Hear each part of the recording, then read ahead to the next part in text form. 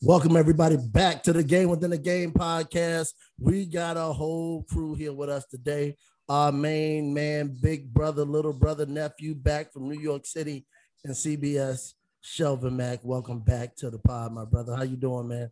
Man, I'm doing good. I'm glad to be back with my people, back in my circle. I've been working a lot with March Madness going on. It's been an unbelievable opportunity working with CBS, seeing how things work on the opposite end. So don't get mad when I tell you it ain't how you supposed to do things. We got to do it a certain way. So I want to say I'm with the big dogs now. We love you. We can't wait to tell you how wrong you was. Just wait a minute. Give us a couple of minutes. Wait a couple of minutes. We got the bluegrass bad boy, Coach Petey, back in the building with us. What's up, Coach? What's up, fellas? Yeah, y'all already know what it is. We back to get to the real. My main man, VA's finest, Rodney Barnes. What's up, Crib? Yes, sir. You know, I'm sipping. I keep that bourbon in my cup. I'm ready to talk. Let's go. I'm on that bourbon right now. This is your co-host, T. Edge. We about to get to it. You know, we've been talking March Madness, and we just going to jump right in. There's a lot of things going on right now. We're in the middle of the tournament, but the thing that has still caught my eye, I got the Daily Mail reported this week. Quote, "We're uncomfortable in our own locker room. Leah Thomas, UPenn teammate, tells how trans swimmer doesn't always cover up her male genitals when changing and concerns go ignored by the coach." What you think about Leah meeting in the locker room swinging, man? Shelvin, where you at? So there, I go corporate. I come straight back to this then, huh? That's what we talking about off the jump? Oh, my God. Let me preface this, Mr. CBS. We support Leah Thomas and everything she do, whatever your transition is. However, there's some people uncomfortable in that locker room. Would you be uncomfortable, Mr. I would definitely be uncomfortable. Me as a grown man in the locker room with other grown men, and I know they're a man, and they walking around butt neck and other stuff. Hey, young fella, throw a towel on, man. We ain't trying to see all that. Hey, we in the shower, clean up, get up and get out. We don't need to see all the extra stuff, and keep it very simple and keep it moving. But I think it's a respect thing. Been in the locker room for over 20 years. It's like you just don't sit there butt naked in your locker. Another thing, just a respect thing for everyone else. And also understand media members might come in, and it's just kind of unacceptable. And it's definitely unacceptable when you're a transgender athlete dealing with other people. You should make everyone feel kind of comfortable in the situation. That's how I feel about it. Right, I know how you like to walk around at your own house with no towel. You got clothes on right now? Well, look, when the kid's away, I'm like baby boy in the front of the refrigerator. You know what I mean? I'm letting it hang out. But look, that's a whole separate situation when you're in the locker room, right? People are already uncomfortable. So I don't know if there's any validity to this statement or not, but certainly. I don't like being in the locker room at the local YMCA when somebody's walking around butterball. You know what I mean? So cover up when you have to, especially in this particular situation.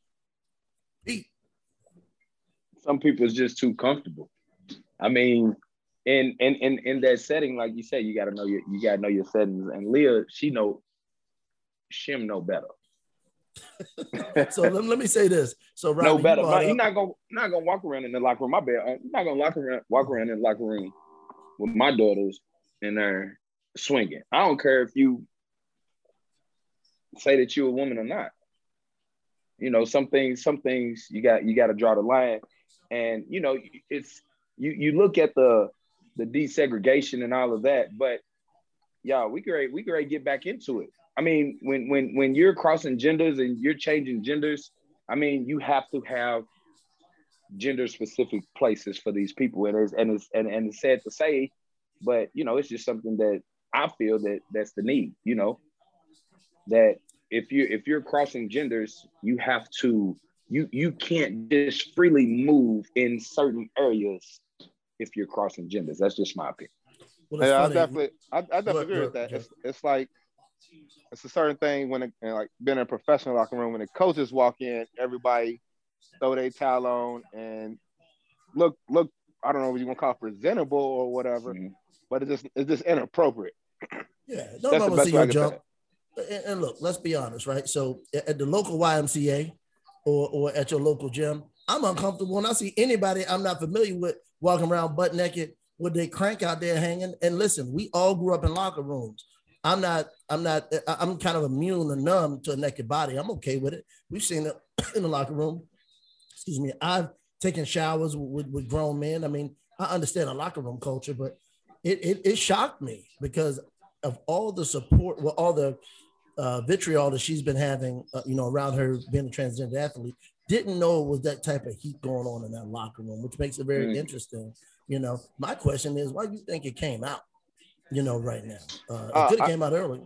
Yeah, I don't know why it came out, but it's like the same thing. We have a lot of professional women who are referees in the NBA. They have a completely locker room than the other referees in the NBA.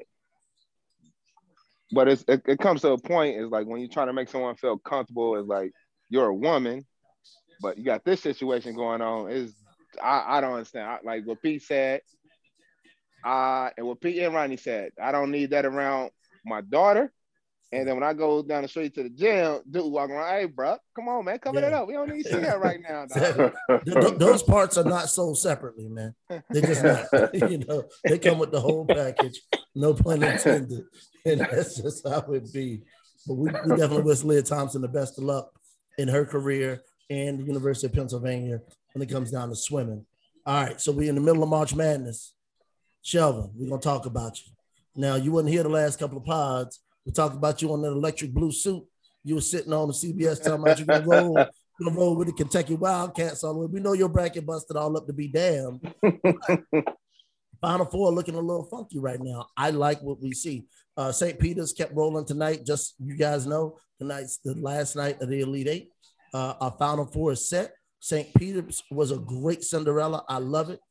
I'm gonna start with you, Ryden. What you think about the Final Four? Who you got? Are you intrigued by the matchups?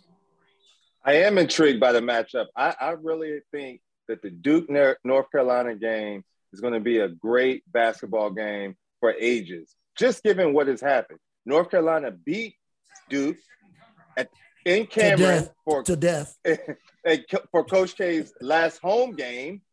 So, right. So this is the potential Coach K's last game in college if they lose, and it's a chance if you win to go to the championship game. And it's Duke, North Carolina. So that already has the implications of it. So I think that's going to be a great matchup. You got athletes all across the board, 1 through 6. Duke seems to be an athletic team that runs a little bit deeper. North Carolina doesn't play as many folks out on the floor. I say all that to say I watched Kansas tonight for the first time. Them boys are tough. I got Kansas winning it all. What you rolling with, Pete?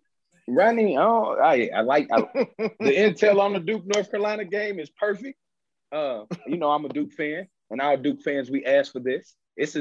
We have never played North Carolina in an NCAA tournament game, and you great give us North Carolina in the Final Four after they beat us on Coach K's last game on our home court to death, Pete. To death, right?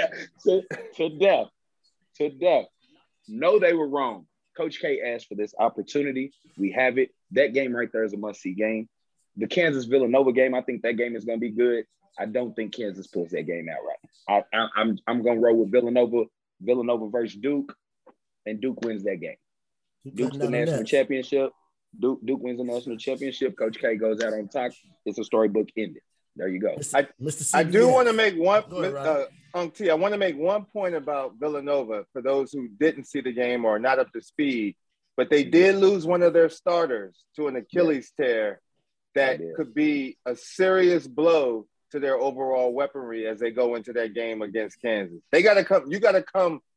Look, you got to leave it all on the floor. Shelvin knows, having played a few years himself at Butler. You got to leave it all out on the floor. There ain't whoever's going to win. The best teams will win at this point.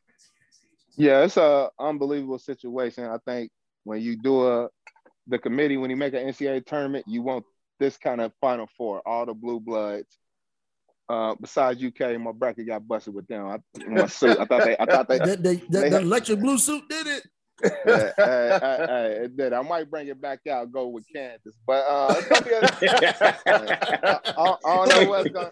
I don't know Well, what's look, if going it's on. blue, Michelle, It's blue. if it's blue, you could look. You could just say you wore it. Don't You tell can't who be your wrong. pick is. You can't be wrong, right? You I gonna be can't. right no matter what, you know. But I got a North Carolina blue suit too to be popping. I think I might wear that too. But it's gonna be a great Final Four, as y'all mentioned. Duke playing against UNC. Crazy part about that, it's a CBS stat. I get all these random notes and stuff all the time. Mm-hmm. So if St. Peter's would have made it, St. Peter's is the last team. I don't know how to word it. St. Peter's is the team that beat Coach K in his first season coaching college basketball. Mm-hmm. So they would have had an opportunity to beat him in that situation. But Duke, North Carolina is going to be crazy. It's going to be one of the biggest games ever since when I played Kobe's last game with Utah Jazz. It's going to be kind of that kind of atmosphere with Coach K going out. Then on the other side, what Rodney mentioned, you got Villanova versus Kansas. I would like Villanova, but losing a star player with Achilles injury, one of their best players with Achilles injury, is kind of tough. With Villanova only playing 6 to 7 guys in the first place, and their style of play is completely different. But what Tori said earlier with Remy Martin, he was the preseason player of the year. He just catching his rhythm, getting back going. But it's also hurting the All-American Ochi Abachi on their team. He hasn't been playing very well because you got another guard coming in. So it should be a great Final Four, much anticipated. Everybody's looking forward to. I don't have an answer for y'all who I think is gonna win it yet. I got I don't want you to say nothing. Wait till you get to New Orleans, man. Yeah, I gotta wait for my notes to come in on. I gotta wait for my notes to come in on Tuesday, and I give y'all better answer. I'm gonna give you some notes right now, Mac. So let me get my as far as Coach K goes, let me get my best boys to men together. It's so hard to say goodbye. Let me tell you something, boys and men. Villanova bringing boys and men out there because North Carolina gonna put the shovel on Coach K's head, man. Shout out to the Duke Blue Devils. The only thing I wish is that matchup between North Carolina and Duke was the final game, not the first game in the Final Four. It's going to be a great one. I agree with you. I think North Carolina tough. They got their number. I do think Duke is playing inspired. They're young, though, man. They're young. They're talented.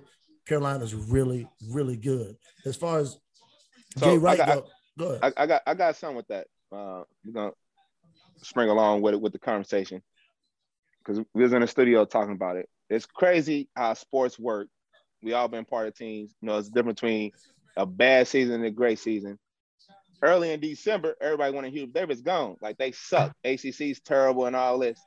He went 4 games to get to the Final Four, but beat Duke and it changed the whole trajectory of their season. How do y'all guys feel about that within sports? Is it too early in the season to say someone sucked, or 2 or 3 games matter?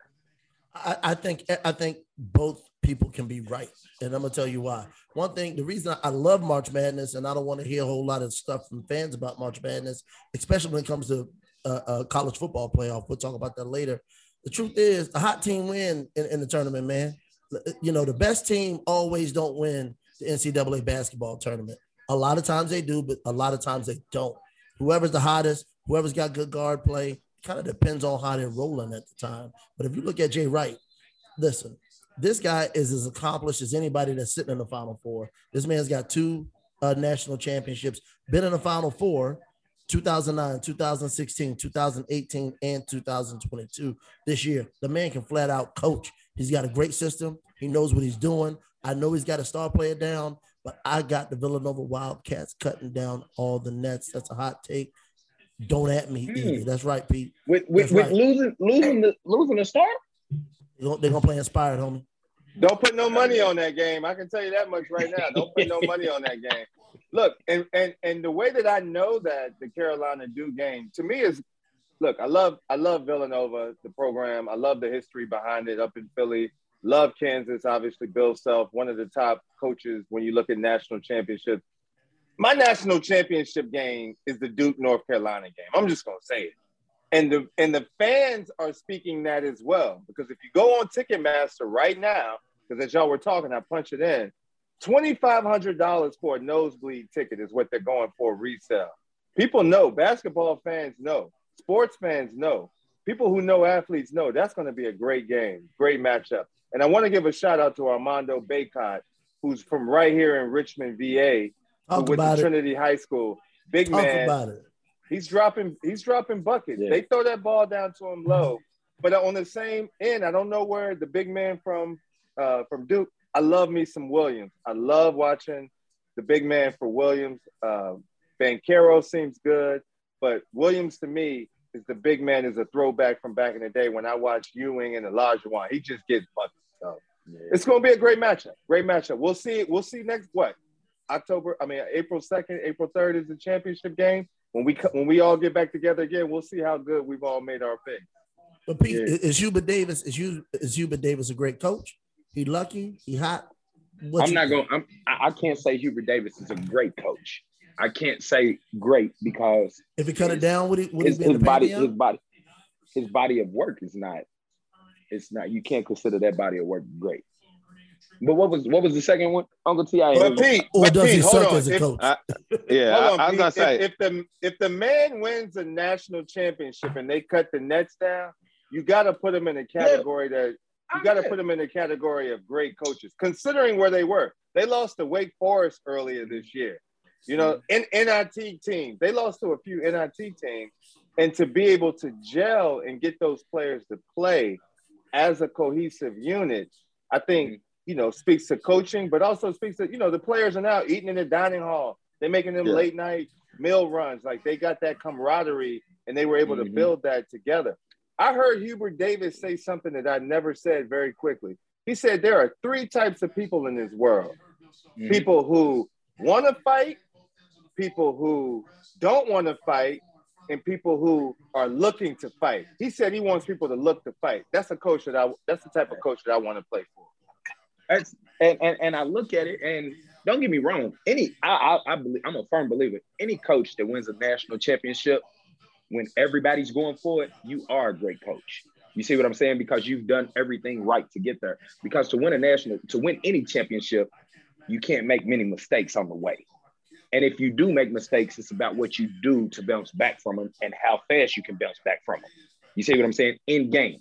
Because coming down the stretch, Hubert, he has found a way to motivate his team. He's found a style of play that, when they start their offense, when you're playing man, they start their offense right when they cross half court. It's giving their guys more space. So what Hubert's done is set back. He let his guys play early, and he watched and he figured out what's the strengths of my players. What can I implement that's going to put my players in the best situation to be successful? Give them more space. Let my big shoot the jumper. Your guy from Richmond, VA, he gets the rebounds. He's down there by himself. And one-on-one, you're not going to out-rebound him. You see what I'm saying? So if you spread the floor, you get the shots off the rim. What's your man's name from VA? Baker, you talking about Armando? Yeah, I don't know any North Carolina players. I'll never know any North Carolina players. That's just me. So the big fella from North Carolina, he gets the rebounds one-on-one. You're not going to out-rebound him one-on-one. Hubert Davis has found the right system that works for his team. He wins a national championship. If he beats Coach K twice in his last season, Hubert, I'll tip my cap. Yeah. You got the GRE. You still got to get the AT, though. You get me? Do account of Villanova beat him. Do account of Villanova take him out, though. No, you ain't done nothing. So, you got to win it. You do have to win it. And I think in coaching, I think what it shows is, we can all Monday morning quarterback, but we know it's hard to win a game, let alone a championship. So you got 300 plus teams in the NCAA or whatever it is, and you come out on top. Like, look at Gonzaga. We talk about that program, and I thought this was Gonzaga's year this year. But you look at Gonzaga, they consistently getting that number 1 seed, consistently getting knocked out of the tournament, right? So, but they talk about how great of a coach that the Gonzaga coach is. But at what point do you say, he's a good coach, but they don't ever win it. Hold on, Rodney. Let me say this real quick, because I got an interesting take about Mark Few in Gonzaga. I think he's a great coach. And I'll say this because Gonzaga, they're in the West Coast Conference. I know how Shelvin feel about Gonzaga. They don't play anybody all year, and they get to the tournament and they got an issue. They got a situation. However, this man has built that program from damn near nothing to a national, not just a reputable power, they're national power. I honestly think if Brad Stevens would have stayed at Butler, Butler would be Gonzaga too. That said, go ahead. I think it's completely opposite when you put that together. If Coach Stevens would have stayed at Butler, it would be a Villanova. A lot of people don't give Villanova they love and credit for what Jay Wright's been doing. And we talking about the basketball though, man. And we talking about coaches or whatever. And the Final Four, 3 of the coaches in the Final Four are Hall of Fame coaches. Jay Wright's in the Hall of Fame, Mark Few's in the Hall of Fame, Coach K. Hubert Davis is not. So that's the comparison. I don't think Coach Few is a great coach. He reminds me a lot of Calipari. He's a great recruiter, can get players there and get stuff done. When it's time to make the X's and O's, it's a separation when it comes to coaching. Like over the past few games, Duke, I think they played. I'm giving y'all my CBS stats and stuff again. Mm-hmm. I think on the season I'm telling you, on the season they probably played about 6% of zone defense. In the tournament, he was like, I gotta win. I'm gonna switch it up. We playing strictly zone. So they've been playing zone the past few games. We gave them the edge when other teams preparing for this, but they've been working on this in January and February. And that's a great coach. Understand that we're gonna need this in March. There's no way his zone's working when you put it in 3 days ago because it's a matchup. Like we've been working with it all year. It's like all right. Now it's the time to put it in. I mean, like y'all all football players. Y'all been working on the reverse in October, and y'all pull it out. You pull it out on January 3rd in the BCS Final Four game, and you score a touchdown off of it. Because no one's seen it, but you've been doing it all year. But let me disagree with you a little bit there when it comes down to Mark Few. Mark Few hasn't been getting great recruits his whole career at Gonzaga. He's been doing it with 2- and 3-star players. Only till recently with Suggs, he's been getting a couple of McDonald's All-Americans, man. Now, listen, you can go back to Adam Morrison, which is fine. Adam Morrison won a Player of the Year. But was he a McDonald's All-American? I don't care. If he wasn't a McDonald's All-American, if he was not a McDonald's All-American, that don't make – listen, he wasn't recruiting great players. He got players that fit his system and got good players to do the best within that system. Adam Morrison won the best player in college basketball. He just won the College Player of the Year, which makes Few a really good coach to coach that type of player in that type of system. He wasn't recruiting the best. If you want to look at Duke, if you want to look at Carolina, they get the best of the best every year. All right, since 2000, I think Adam Morrison won 2007. I don't think Duke had a Player of the Year since then. North Carolina hasn't had a Player of the Year since then, and Villanova haven't had a Player of the Year since then. Yeah, Duke did. Zion Williamson was Player of the Year. Jaleel Okafor. Yeah, they got Player of the Year. Duke done had a couple. Zion Williamson was 100% the Player of the Year. So they just had one 2 years ago. But now I get where you're going though. I gotta take on that. But okay, he had that. But you got Drew Timme. Good player, not a great player, not a McDonald's All-American. Suggs, McDonald's All-American, and he was one and done. Holmgren's a McDonald's All-American. Yeah, I mean Holmgren's going to be Holmgren should be in the NBA soon. I mean, I don't know. I know Timme. We've had conversations about Timme. I mean, the fact of the matter is, as a good recruiter, you bring in those players with the expectation to win. He's been able to successfully recruit, which is equated to wins, which is equated to a number 1 seed. Let's be honest. He just hasn't delivered with the chip yet. That's really the separating factor. But this is what I'm getting at, though, Crib. This is what I'm getting at Butler. They didn't have McDonald's All-Americans. They had players that fit that system in real NBA players. Shelvin Mack, was you a McDonald's All-American? Not at all. Thank you. And now listen, you're a really good high school basketball player. Okay, Gordon Hayward was not a McDonald's All-American. He recruited guys that fit his system that could straight up and down hoop. And I think he developed those kids in college in a system that worked well for them. Clearly, he had 2 NBA players on his team, but he had other people around him that could complement that system that made them good. And Butler wasn't a flash in the pan. Gonzaga's not a flash in the pan. They're good all the time. And it's not because of the McDonald's All-Americans. It's because of the players he recruits. Now, that said, he can't win the big one. Butler didn't get Butler should have one. We ain't gonna talk about that. Man, I don't know what you just said because you just switched it completely up. No, I get what he's saying, but Pete, real quick, I would say that right. So I think the difference is, so to me, great has to equate to chips. You got to win it. Chip. Like, I get it. Right. You got to win it. Like, so you can have successful 20-win seasons and be a great motivator, be a great coach, be a great recruiter, but then not win the championship. So, Bill Self, I think he's got one, maybe two. Hubert Davis goes into an elite coaching carousel if he's able to pull off a chip this year with the team that he's had, where they've come from, right? Like, so this is a different environment. I mean, I don't want to take away from. So I got something for y'all. Another topic with the great coach stuff. How can you be a great coach when you coaching great? You only coaching great players. Can I tap in? Can I tap in with the Gonzaga real quick? Please. Yeah, tap in. Okay. So Mark Few, right? You've been coaching Gonzaga. Y'all been winning. You've been number one. You getting 30 win seasons, and you keep having the same outcome. Why? Because you haven't changed anything. You haven't upgraded. You don't play anybody during your season. We all know this, right? So what is he looking for? He's just looking for false success. He's telling guys, hey, come here, man. Y'all can come out here. We're going to play in the NCAA tournament. You're going to get 30 wins. So basically what he's doing is just boosting confidence to players who might not have the confidence, i.e. a Suggs. You see what I'm saying? Suggs was a McDonald's All-American, right? But he comes to Gonzaga and he turns into a dominating player with the success he has. You say you play less competition, you build him up for success, and then you just send him to the NBA.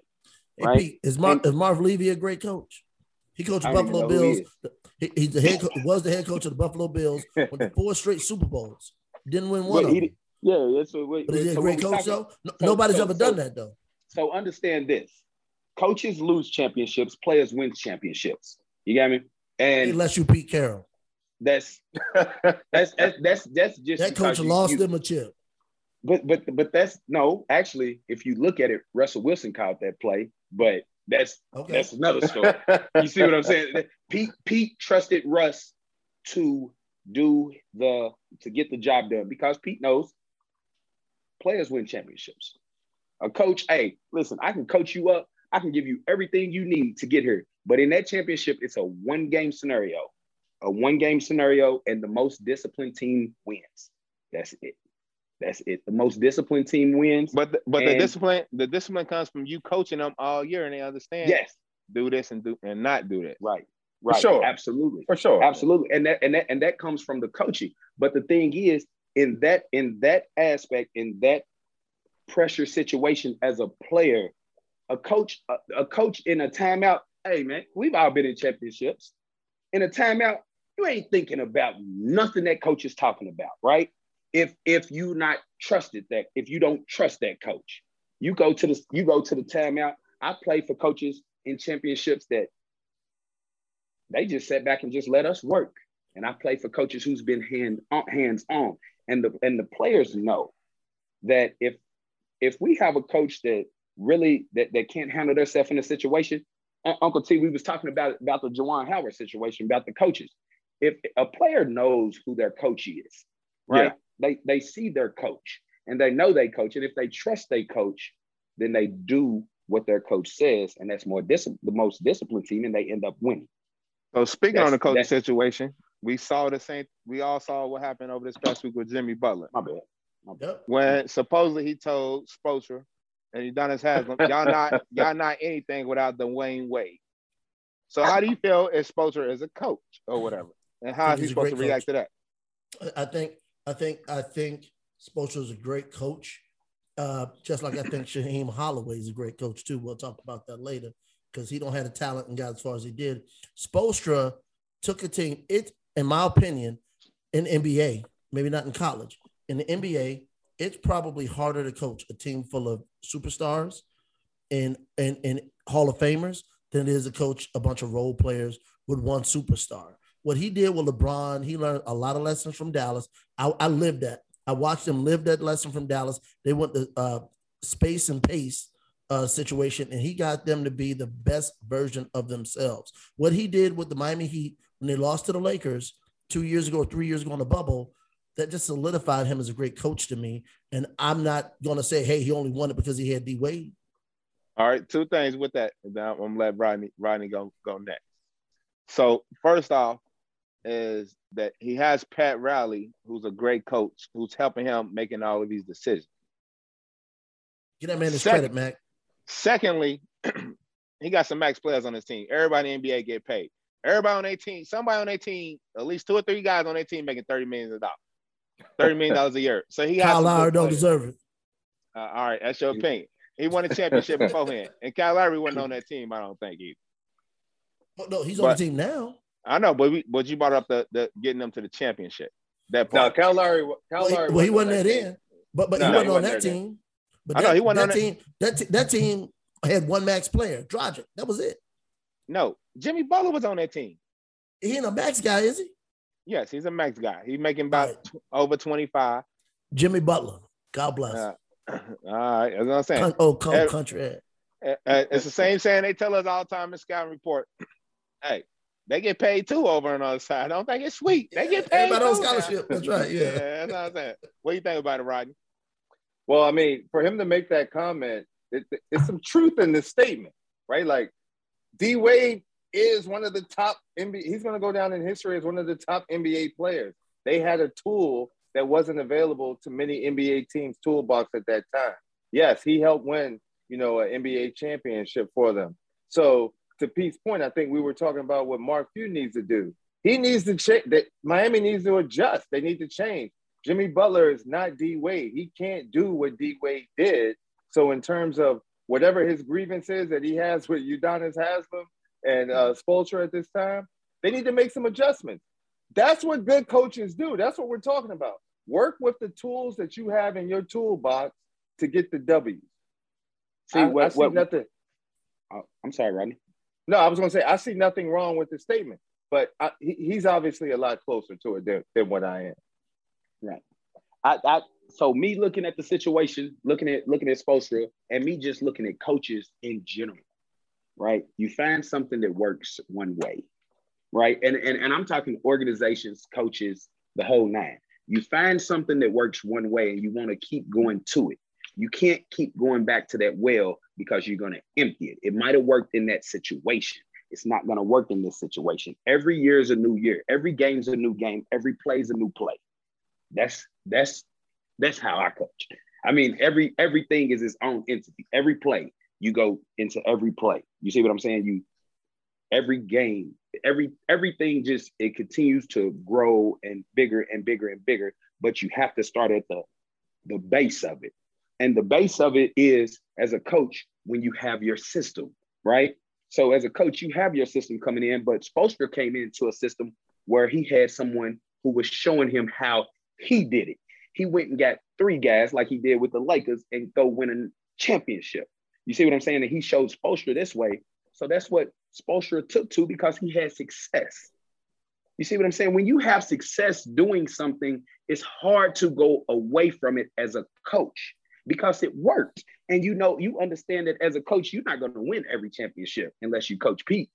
You know what I'm saying? So, well, I mean, that's just honest, y'all. I'm just being honest. No, but I mean, I think the point that you're making around like, look, success. You want to duplicate what you've done in the past. Look at the NFL. The NFL is the biggest copycat league. Copycat league. That's right. Watch how, like, so I remember, like, when I was watching NFL and coming up, we had to give some reference, give Miami Dolphins some shout outs to T down there, but Mark Clayton, Duper, those receivers, receivers that were smaller in stature.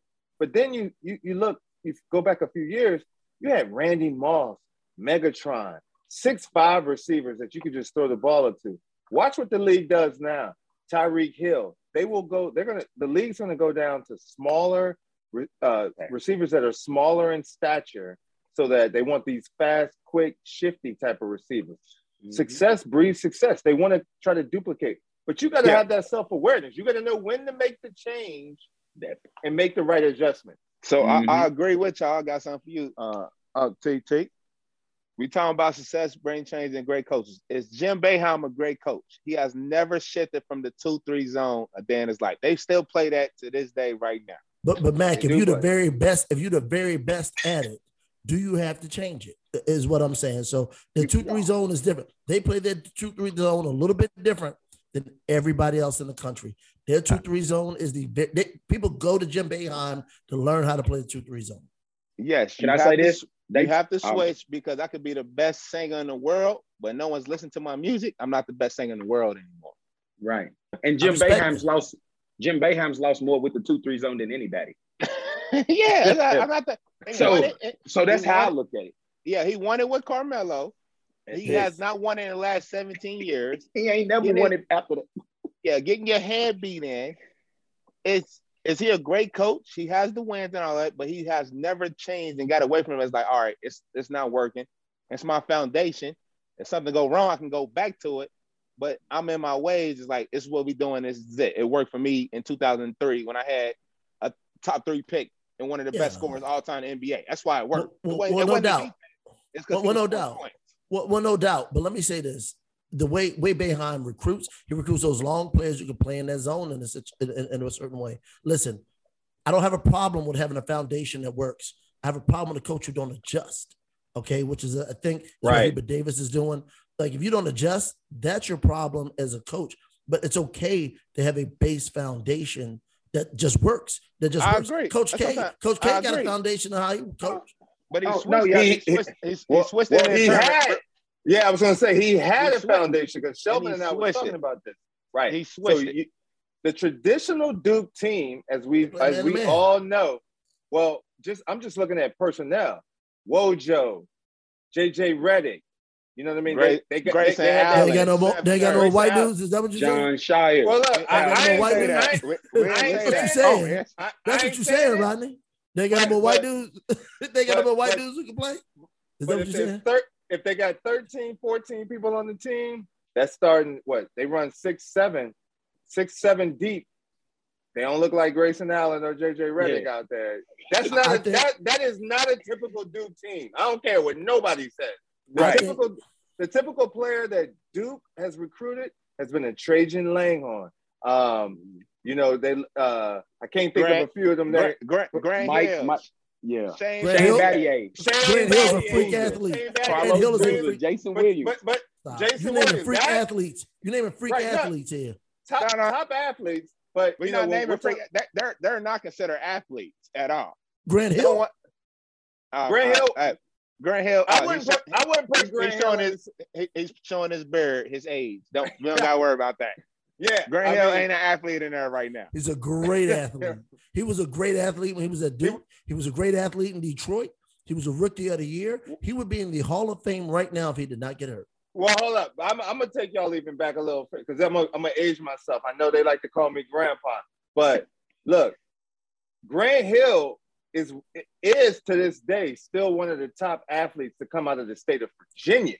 And Virginia has some athletes. So can I do a shameless plug real quick, Rodney, while you on that? Shout out to Phoebus High School and Lakeisha Frett, who broke Grant Hill's scoring record and rebound record in Virginia. Grant Hill is a phenomenal athlete.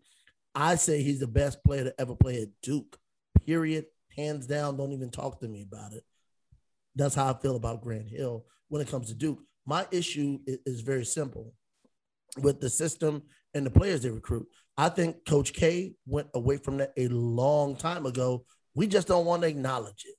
When he started recruiting the one and dones, he started following John Calipari, started getting these one and dones, started with Kyrie, started with Elton Brand, and the team started looking real different. When you start seeing braids instead of fades, you knew Coach K had made a change. Straight backs. Nah. But all right, so the difference is though, you got some basketball history. Elton Brand got drafted in like 98, 97. Kyrie only played 10 games. He got hurt. He got hurt against us, playing in New Jersey against Bully, broke his foot. And then Zion, it's just unbelievable. So he didn't change his recruiting period. I mean, his recruiting process. You can't forget about Quinn. You can't forget about Quinn Cook. How you multiple NBA champion in the NBA? PG County. He wasn't a one and done. That's my dude who work out all the time. He's not a one and done. He was supposed to be a one and done though, Mac. He was supposed to be.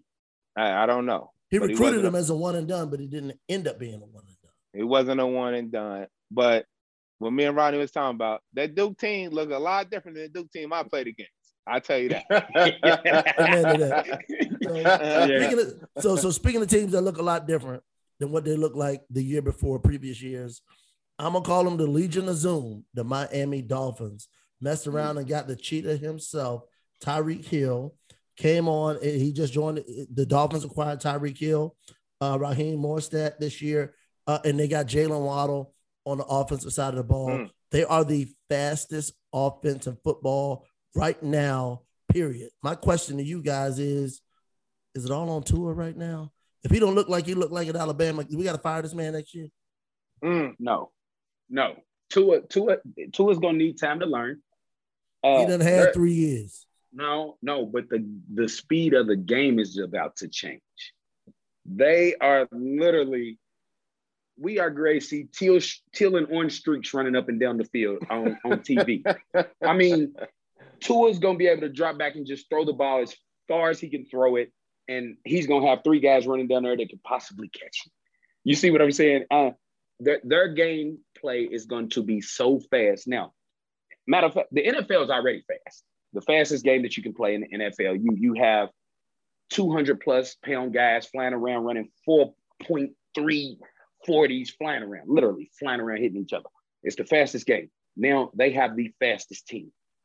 The game is about to change. Miami said, okay, y'all can go get all the stars you want to, but I'm going to put these guys in space and we are going to run past them. And that's what they're going to do. They're going to try it. Now, that's the thing about when you have organizations, you can try things. And if you evolve the game, a good coach and a good organization will take your idea and evolve it and grow it even more. That's what Coach K did with Coach Cal's method. And that's why we have championships and Cal don't. Well, you got a new head coach in Miami right now, which is, I think is another conversation for another day. Mac, you the king bandwagon fan on the show right now. I know you love Alabama. I still don't know why, but is it all on Tua Tagovailoa, whatever his name is? I call him the Hawaii, my man Tua. Is it all on him this year to get it done in Miami? I don't think so. Over the past few years watching, they say fast don't lie, but fast don't win. Because it's an old coach saying, get back to my Rodney. You seen the Chiefs play? My old Rodney saying. It's like play fast, but don't be in a hurry. Okay. And I think it's gonna be the adjustment that he has to understand and have. Tua has to learn.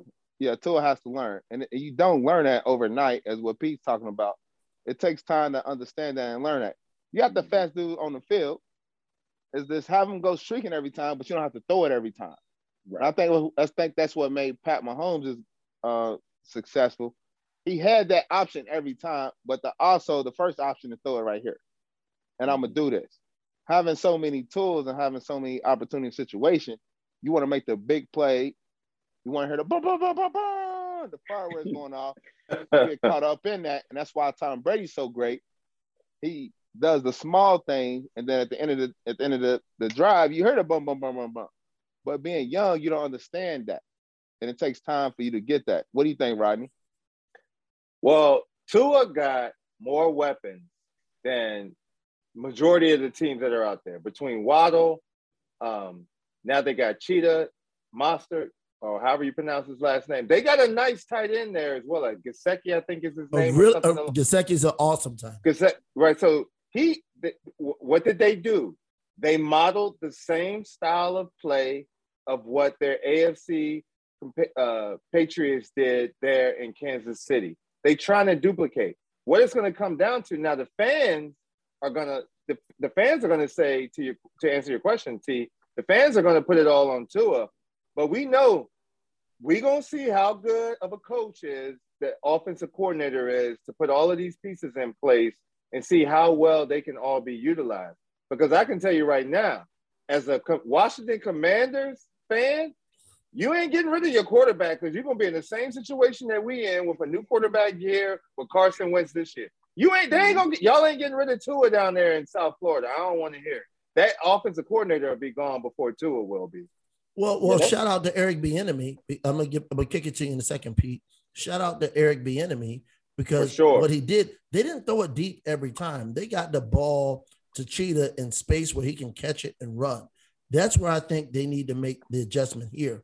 So Tyreek Hill can take the top off of defense for sure. Jalen Waddle can take the top off of defense for sure. But I can tell you now, Cheetah will catch the ball on a 7-yard slant and take it to the crib and give you the deuces every single time if he can get it in his hands. I think that's what they was doing in Alabama. They didn't throw it deep all the time, but they got it into their playmakers' hands. And I think that's what we're going to see if the Dolphins can make that adjustment from a coaching perspective. I think Eric Bieniemy, you'll see how creative he was to get Tyreek Hill the ball in the space where he can make a play. By the way, the big difference is the quarterback in Kansas City is an all-time great. Mahomes is different. Right. He's better than Tua. So that said, you have a lesser quarterback, but you got great weapons. Pete, what's better? The coaching or the weapons? It don't. All right, Pete, before you go, it don't work like that. And Mahomes, he worth $500 million, and you, the GM, you worrying about if you're going to sign him to an extension. That's a problem. He wasn't worth $500 million when he started. When he came into the league, Mac, he was a rookie. He got the ball. They got the ball to their playmakers. It wasn't Mahomes making the plays all the time. I know. Now Mahomes can make plays. But no, he was making plays. He was making the right read. What you saying is that the right read might not audible at the line and tell Holmes go down to tell not Holmes. I'm thinking real old. Cheetah. Yeah. Cheetah. Making Tyre. I'm thinking the other dude Holmes. What's the dude Holmes to play for Kansas City back in the day? Priest Holmes. Yeah, Priest Holmes, the running back. He was fast too. But it's he won't Tyreek Hill fast, but he was fast. I get what you're saying. But Tyreek fast, it's what a lot of people don't understand, and I'm gonna let Pete go. Tyreek Hill's fast because he had another dude named Harmon on his team, who's the second fastest player in the league too. He was fast before Harmon showed up, dog. Nah, he wasn't doing all this before. He got Olympic speed, man. Miko ain't been in the league for 3 years. Exactly. Tyreek Hill, a 6-time Pro Bowler, 5-time Pro Bowler, man. Yeah, it took him 7 years to get $30 million a year, though, huh? But he's been doing this for 6 years. It's a reason. Kansas City cheap. Well, because you got a quarterback, you got to pay all the money to, Mac. You got a quarterback, you got a top flight quarterback, you got to pay all the money. See, look at what's happening in Green Bay. All their receivers gone because they had to pay Aaron Rodgers, dog. Pete, what you? Well, before you answer that, Pete, my take on Aaron Rodgers to me is one of the having watched him live. Aaron Rodgers is a good quarterback. He's a top tier, upper echelon quarterback that makes receivers, right? Like he makes receivers. Devontae Adams is good, but he makes receivers. I can't. Who is a great receiver that's gone to Green Bay? Like they leave Green Bay as great receivers, but nobody comes there as a great receiver. I think we overlooked that a little bit about what Aaron Rodgers has been able to give to the game. But I will say very quickly, Pete, I'm gonna hand it to you on that copycat down there in South Florida. I can put on that Versace shirt, T. You put on that Versace shirt. They don't lay the same on us. Like you can try to duplicate what somebody else is doing, but it may not work for you. What works for one may not work for somebody else. That is that part. And when we're talking about it, I like to think Miami's trying to go build Kansas City. 100%. A Kansas City team in Miami. But they got to understand the NFC's not building fast teams. They building dominating teams on all 3 levels. That's what the Rams did. AFC. They built the NFC. No, the NFC, the Rams. Okay. I'm talking about the teams on the NFC, the Bucks, the Rams, and all of that. And the Dolphins are on the AFC, and those guys on the AFC, they're going for speed. If you look at Buffalo, you look at Baltimore, you look at Miami, you look at Cleveland, you look at all the teams in the AFC, they play the game fast. When the NFC, they build super teams, right? And Patrick Mahomes was able to crack that code one time from the AFC. right? And then everybody wants to go 2 times. I'm sorry, 2 times. And now everybody wants to go to the Kansas City way, right? That's not it. You can't, just because, like Rodney said, just because it works for one organization doesn't mean that works for your organization, right? You pull the good out of it, which that's what Miami did. They went and got Tyreek Hill. They like, look, if we're going to build a team like Miami, build a team like Kansas City in Miami, we go get the biggest piece in Kansas City that we can get. We can't get Patrick Mahomes, but we have Tua, who's they have similarities, a lot of similarities, right? So then you go get, we have Waddle, who's already fast, who, like Shell was talking about, that's Miko Hardman, right? Then you go get Tyreek Hill because you can't find anybody that fast. I'm a firm believer, unless you go to the Olympics, you're not going to find anybody that fast. Exactly. You see what I'm saying? So you go pull him. You already have the rest of the pieces in place. You just went and got the masterpiece. But it's going to take time. But they also believe in Tyreek Hill to teach Tua, because Tyreek Hill is a winner. Miami's not a winning organization, right? So you bring in him, and he has to now teach the young guys. Can Tyreek Hill do it? That's the question.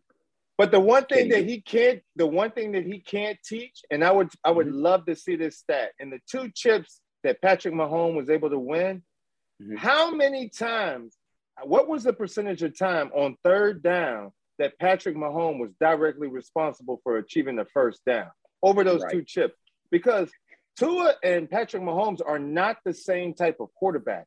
When you talk about extending a play, when we all played out on the playground and there was that one elusive kid that you just couldn't get, they was throwing the ball before they got to the sidewalk. If you play sidewalk tackle like I did, like they would get rid of the ball before they got to the sidewalk. Like that escapability, you can't put a number on that, on Matt. Yeah. Like, that is. But you can escape every time when you have a dude run down the field and 3 people chasing him. There's no one in the box. You hope that's the case. It's gonna be the case with him. I'm gonna show my gray beard. That's why I'm anxious to see how. I really think Patrick Mahomes is not gonna be that good this year, because losing that factor. We all play Madden video games. Right. I have him run down the field every time just to make you go back. Then I can gain 3 or 4 yards. I gotta get a big play. This that threat is like, hey, watch your head now. Hey, it's a critical loss. I'm gonna show my gray beard. No question. I'm gonna show my gray beard. So in the NFL, great receivers make good quarterbacks great. Great quarterbacks make good receivers great. Let me give you some history here. Sterling Sharp made Don Majkowski great. Not a good quarterback. Sterling Sharp was great. He made Don Majkowski better. So Tom Brady, now when you get 2 great players playing together, Randy Moss and Tom Brady broke every record that existed in a single season. Great quarterback, great receiver. When you deal with a guy like Tyreek Hill, he's going to make Tua better. He's going to make Tua better just by being there. So you'll see an automatic improvement based on him being on the field, period. And I think what ends up happening is here, it may take some time to understand it. I get what you guys are saying. What I will say is Mahomes is a great quarterback that makes receivers great too. So when you have Tyreek Hill, you have the tight end there, Travis Kelce, you got a great quarterback and you got great players around them. They're all great together. Kelsey's still going to have a great season. Mahomes still going to be great. He's going to make Juju Smith-Schuster better. He's going to make Marquez Valdez-Scantling better because he's better, because he's just a great quarterback. What you will see with Tyreek Hill, he's going to make Tua better just by being out there. So we'll see what happens. Yeah. It's going to come down to coaching at this point. All right, let's end it on this real quick. Ronnie's favorite quarterback, Ron Fitzpatrick. If he was on the Chiefs, you think they would have the same result? Terrible. He's not a good quarterback. No, he didn't have or Kirk Cousins. He got the same. He's not a good quarterback either. Yeah. He got weapons. He's got weapons. He's got weapons in Minnesota. He is not a great quarterback. He's a good quarterback. He's a good quarterback. And I'll say this: the AFC is built on great quarterbacks. The NFC is not. AFC got all the best quarterbacks. What makes real quick? I mean, I'm the basketball guy, all football guys. What makes Mahomes a great quarterback Because to me, a great quarterback is time management and all stuff. It ain't throwing the ball that far or whatever. The reason why I asked that question, Pete, is because we all saw the game against the Bengals. There's 7 seconds left. They trying to go for 2 or try to get the, I don't know, it's on 2-yard line. It's like, nah, like we're going to kick the field goal, but you make a play and it change the whole momentum. That's not a great quarterback. Right. All right. So what I look at it is, in a situation, what makes a great quarterback is somebody who's able to take in everything that's going on at that moment and compute it that fast. That's why Tom Brady is who he is, you know, and that's why they say you have to put the work in, you have to put the study in. They were talking about Tom Brady the other day. I heard something. Early in the season, early in Tom Brady's career, he tripped on a handoff because the offensive lineman stepped on his right foot, right? After that, Tom Brady never takes a snap to hand the ball off with both feet parallel. That's how a quarterback is supposed to start. He starts with 1 foot back. You see what I'm saying? So it's just small things like that, you know, small changes like that. But he's able to compute that and understand that situation in that moment and understand, oh, this is where I made the mistake. This is what I need to fix. Okay. And as a quarterback, when you come to the line, you look, okay, I see my strong safety here. He's walking down in the box. That means my wide receiver might be able to run outside the numbers free. You see what I'm saying? Like, do I have the right play call or do I need the audible? Right. But then you take that and you understand that the defense is showing you one thing, but that might not be what's happening. But you also have to be smarter than 11 people and the smartest of 10 more. Yeah. That's what makes a great quarterback. No, that's what you said. What you describe as the best player all time. We ain't talking about Tom Brady. So, Rodney, we went to the game. We talking about Russell Wilson. Rodney, will Russell Wilson fill those categories for you? Yeah, I think an NFL quarterback I think the last point is a very pertinent point. You got to be smarter. You got to be smarter than all 11 people on the defense because they trying to come and rip your head off on every play. So you got to know and put your team in a position to make a play, but then you got to know where all of your people is going to be at on every play as well. For the most part, you got to know where they're going to be, particularly like your receivers or where the run play is designed to go. You may not know all the blocking, but getting your team in and out of the right play. So, yeah, I think Russell Wilson is the quarterback is going to be one of the smartest players on the field at any given time, just knowing like how the play is designed to be run. But I can't tell you necessarily what a great quarterback looks like because I only know what bad quarterbacks look like because I've been in Washington for so long. So when I watch a good quarterback, I'm like, we don't have that. Like what we have right now that's not what we have. And a lot of that is around when you're watching a game, it's in a crucial moment and it's not throwing into double or triple coverage on third down instead of punting. It's little things like that. Yeah. Now I got you. We all trying to be a quarterback. We're gonna go to the quarterback himself. So Mr. Uncle TT, go and give us some game on how to be a great quarterback. Well, it's very simple. To be a great quarterback, in my opinion, you make the right play, put your team in position to win, okay, and manage the game properly and make plays when you have to. I got one last question for you guys, and that is the Oscars. Sunday night, Oscars on tonight. We got the NCAA on tonight. Quick question. What is the best sports movie ever made based on a true story? Based on a true story. Now, let me give you some time to think about it. We got a couple of movies to talk about. We got The League of Their Own. We got Remember the Titans. Okay. We got, Rocky clearly ain't one of those movies. You know, that's the most fiction we've ever seen in our life. But League of Their Own, Remember the Titans. You've got Miracle that's been out. The Rookie. What is The Fighter? $1 Million Baby. What is the best sports movie? Blindside is on there. What is the best sports movie based on a true story in y'all opinion? All right, real question. I need you to fact check this. Is The Little Giants, is that based off a true story or not? That's definitely based on a true story. Every Little League football team that went through it. Go ahead, Rodney. What you got? What you got, Well, Rodney? so I'm trying to think So I'm gonna give you my top 3. Bad News Bears, because I grew up watching that when I was a little kid. Love me some Bad News Bears. Is that based on a true story? I don't know. I just had to throw it in there for the context of this conversation. Okay.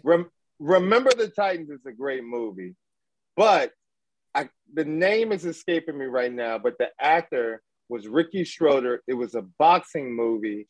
His dad was a boxer. It was a great movie. Oh, it's escaping my name, but it's the only movie that I've ever cried on. Oh, I was a little boy. I shed so many tears on that movie. I'm gonna have to get the name while y'all are going over the other movies right now. Pete, what you think? I don't know. My all-time favorite sports movie is The Sandlot. I don't know if it's based on a true story, but I love The Sandlot.